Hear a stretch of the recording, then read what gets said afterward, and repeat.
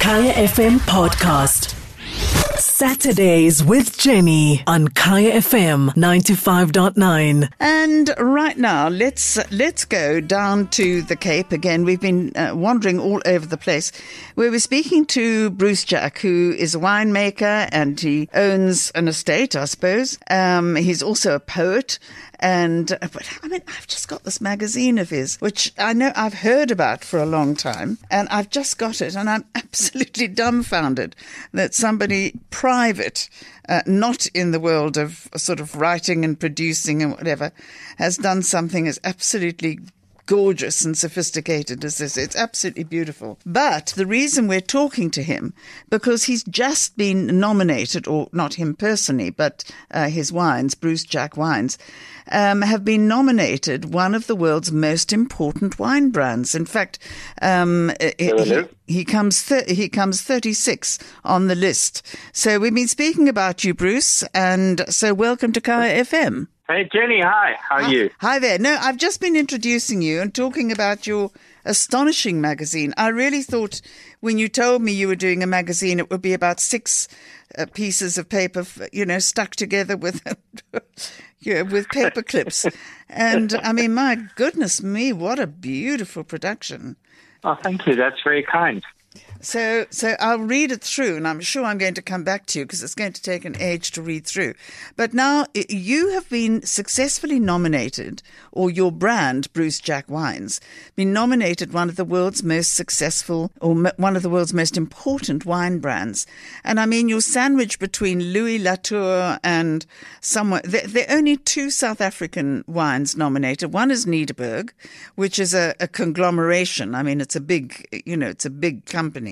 And then there's you, just in the Overberg. And I don't want to downplay this, but I think this is the most incredible achievement.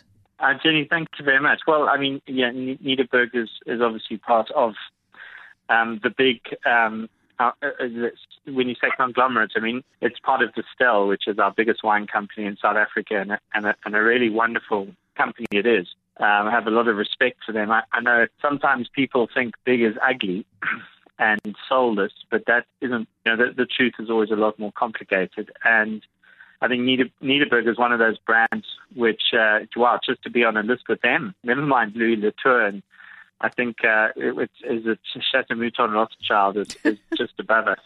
I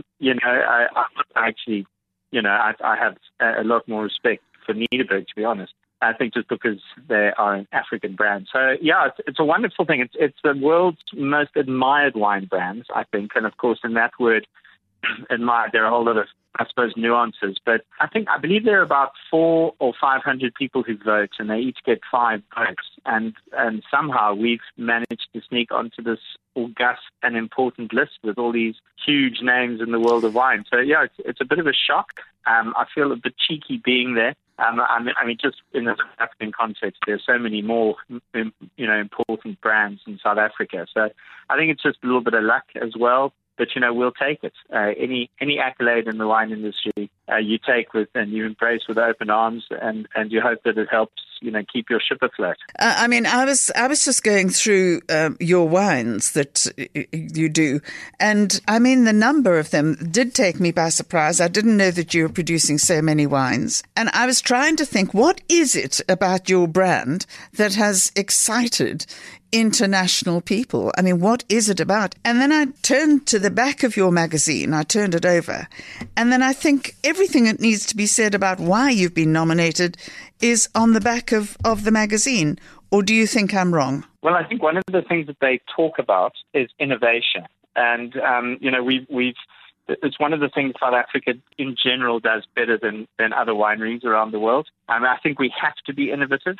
And so we forced to do that. We also, I think because of our kind of poisonous history, we have to really focus on social upliftment. And we have always been world leaders in terms of environmental concerns in the wine industry. So these are things that I think the rest of the world is kind of catching up to us with. I mean, we've led the world on these elements. And in terms of social upliftment, I mean, that, we're the biggest producer of fair trade wine in the world, for example. And, the organization we have in this country called WITA, which stands for Wine Industry Ethical Trade Agreement, was a first in the world looking at the injustices of the past and how we as an industry can, make a difference in people's lives, particularly those on the farms. So the most marginalized and the poorest people in our value chain, how do we include them and sort of embracing what happened in the past and making it better for the future? The kind of conditions that some people live and work in Europe in on wine farms is abhorrent, and very little is being done about that. So that's a leading thing. The environment, through our organization IPW, which stands for the Integrated Production of Wine, is a world first, looking at the environmental impact of any industry, but particularly an agricultural industry, is a very complex thing. And we've been in, and it's a voluntary organization, and about 95% of all South African wine producers pay a levy and are voluntarily part of that organization that's been around since the mid-1990s, way ahead of anyone else in the world looking at environmental concerns around agriculture, and particularly in the wine industry. And then I think innovation, we're at the bottom of Africa. The Australians talk about the tyranny of distance. How do we remain relevant in a world that is so Eurocentric and the power base is north of us? Well, you become innovative and you work harder. And I think, that's a South African thing, and I think those are things we can be really proud of. Yes, and I mean, I'm still looking at the back of the magazine, and you're striving to be carbon neutral by 2021. It is already 2021. Unfortunately, COVID is both a convenient excuse and also a real problem. I mean, we really did suffer as an industry last year with the alcohol bans, and that's put a lot of those plans on the back burner. But we are pursuing it, and in fact, I think South African wineries can become carbon neutral a lot easier than others, just because of the way that we're set up. I mean, we because of IPW, we spray a lot less chemicals. And that's also the result of our wind. So we're the most windy wine region in the world, which means that, you actually have healthier vines naturally. And I think the fact that we're planting trees all the time and looking after our environment anyway puts us ahead of the curve. Sorry to interrupt you, because we are, honestly and truly, we're just about out of time. So we need much we need much longer, Bruce. So I would love to spend a bit more time with you and go through some of these things, because they really do interest me. But maybe I can leave people with a little bit of a thought. And you just say, at Bruce Jack, we stand for a few things. You've been taking us through some of them. If you don't care about the oceans, you've obviously never surfed. Cape Town's a good place to start. And I love that. And we talk to our vines and we play music to our barrels. Damn it. We've got to spend some time together. So Thanks, Bruce, Jenny.